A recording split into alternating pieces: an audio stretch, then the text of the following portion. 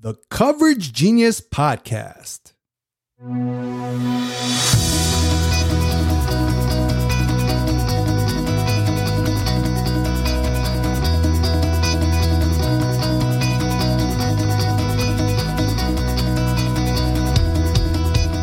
What's up, Genius Nation? I hope you're all doing well.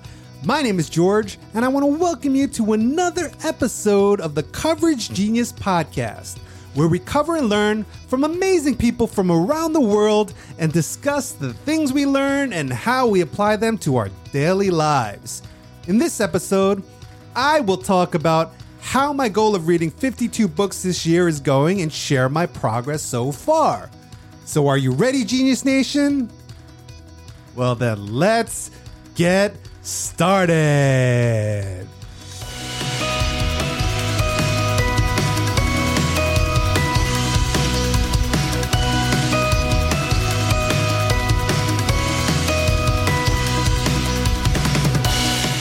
Hey, Genius Nation! Welcome to the Coverage Genius Podcast. If this is your first time here, please help us out by subscribing to us on your favorite podcasting platform. Also, if you can do us a favor, can you please leave a positive review for us on Apple Podcasts? That would help us out tremendously by getting this podcast out to others. And if you're watching me on YouTube, hit that like and subscribe button. So, what's up, Genius Nation? Hope you are all doing well and that you are crushing it so far this year. Can you believe that we're already in February? I mean, January just flew by, and the next thing you'll know, it'll be summer. I'm sure those of you in the Northeast are praying for it to be summer right now. But you know what? Today, I want to give you an update on the 52 books in a year goal I set for myself. I shared my reasons for doing this in a prior episode, so if you haven't already, take a moment to listen and get some insights. Now, reading a book a week, as simple as it may sound, it really isn't, unless you create a plan for yourself. At least that's how it is for me. I literally schedule moments throughout the day where I can dedicate some minutes to read. And that to me is the trick to completing a book a week. If I don't do this, I will fall behind and get overwhelmed with the amount of reading I have to do. So to stay on track, I use a habit tracker. And you know what? This has helped me out tremendously. The habit tracker I'm using is called Habit Now. It's out on the Android platform.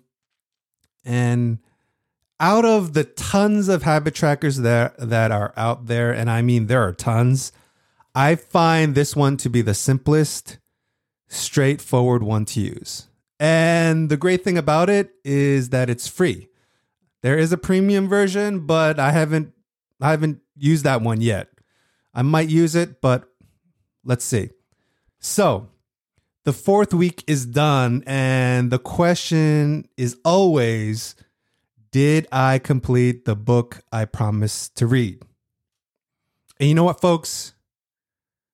Yes, I did. I am 4 of 4, ladies and gentlemen. So you know what? I'll take that pat on the back. So without further ado, let's get right into it. This week's book is entitled Make Your Bed by Admiral William H. McRaven. And let me just start off by saying that I really enjoyed this book. There's no BS. It's straightforward with some simple lessons that anyone can apply right away. And the Admiral tells us some insightful stories on how he arrived at his lessons. He wrote this book after he gave a commencement speech at his alma mater, University of Texas at Austin. You can find that speech on YouTube. It has 15 million views.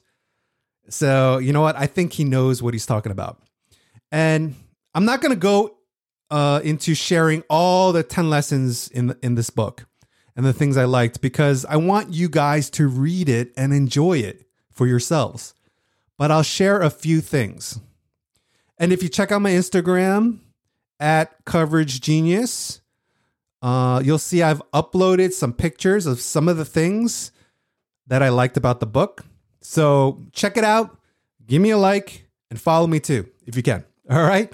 All right, awesome. So the first thing that I want to share focuses around the words in the title of this book, Make Your Bed. Now, making your bed sounds remedial. And you may be asking yourself, what's so important with making my bed? Well, the point that the Admiral is making is simply this. Start your day with a task completed. Making your bed is a small task, but how many of you guys out there actually do it? In your busy and hectic day, this is probably the simplest task that you have, which is in your control. Yet some of us don't do it. Why? Why not make this the one thing that you accomplish first in your day and make it a win?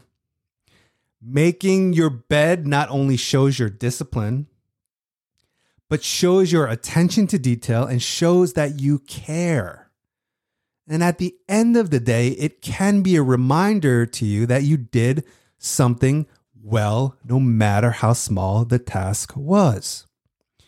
You know, we live in a world that's full of things we cannot control. And sometimes, if not most times, we can do little to affect the outcome of our day. I speak from experience. Every single day, I face problems and situations where I feel like I can control, but most times I can't. So why not take care of the things that we can control that can provide structure to your day and ultimately give you the lift to start your day correctly and end it with the satisfaction that you did something right. The second lesson I liked was when the Admiral said, get over being a sugar cookie and keep moving forward.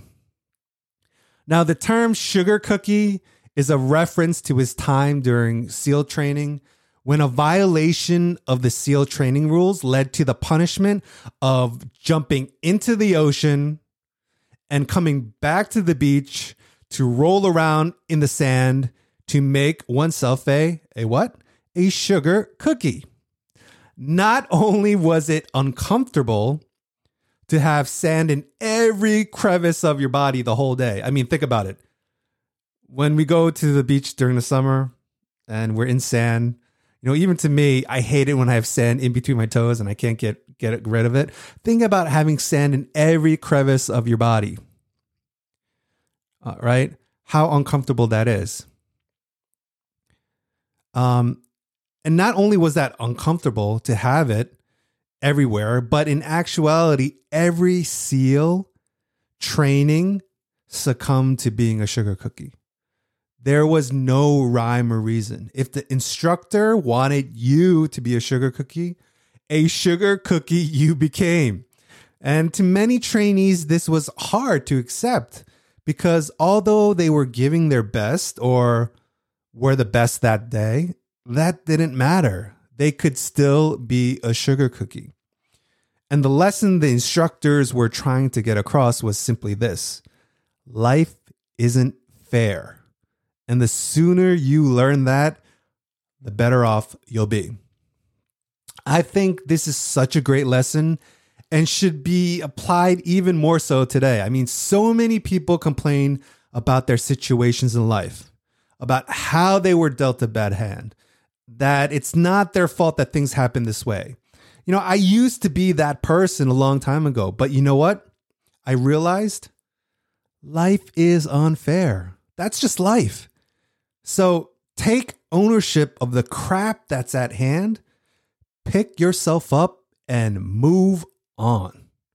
The final lesson of the Admirals I'd like to share is this: don't ever, ever ring the bell, which means don't ever quit. Now, I know we hear this phrase often, and it is cliche, but it's a nice reminder. And I'll repeat verbatim what he says in his book. Okay? Life is full of difficult times, but someone out there always has it worse than you do. If you fill your days with pity, sorrowful for the way you have been treated, bemoaning your lot in life, blaming your circumstances on someone or something else, then life will be long and hard. If, on the other hand, you refuse to give up your dreams, stand tall and strong against the odds, then life will be what you make of it, and you can make it great. Never, ever ring the bell. He said it better than I could ever say it, and that's why I read it from the book. You know, to me, this book was great because the author shared simple, straightforward stories to get his points and lessons across. And what's nice about the lessons is that they are things that anyone can apply to their life and see a change. These days, everyone's looking for a quick shortcut, right? And that usually, most of the time, has a negative connotation because there are no shortcuts in life. But I feel that the lessons in this book are things we can quickly apply to our own lives and experience drastic changes with minimal effort. Although the results may take some time, the application is quick. Overall, I give this book a 9.5 out of 10. It's a great book. And for those of you who are listening and would like a copy of this book, send me an email with your contact info and I'll send you one. Well, going on with the theme of leadership and military, the fifth book I'm reading is called Leaders Eat Last by Simon Sinek. I don't know if you've heard of him, but he's written a book called Start With Why, and that was a great book. I read that years ago. And this book is supposed to be sort of like a follow-up to that book. And so far, it's been pretty good, and I can't wait to share what I learned with you guys in the next episode, so stay tuned.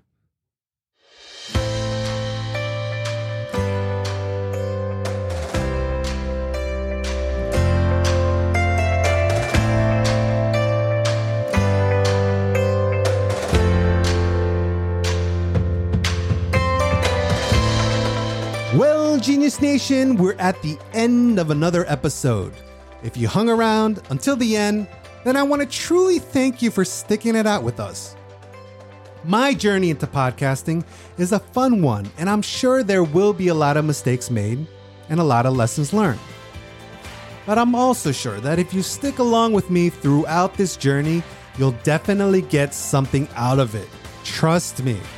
If you haven't already, please subscribe to us on your favorite podcast platform, as it helps get this podcast out to others. And if you know someone who you think would be a great fit for the show, send us an email at coveragegenius@gmail.com with as much info as possible, and maybe we'll reach out. Hey, you never know. And if you have some feedback for the show, send us a message. I'm always grateful for any type of feedback that I can get. So thanks for stopping by, Genius Nation. This is George saying to you, I'll see you next time.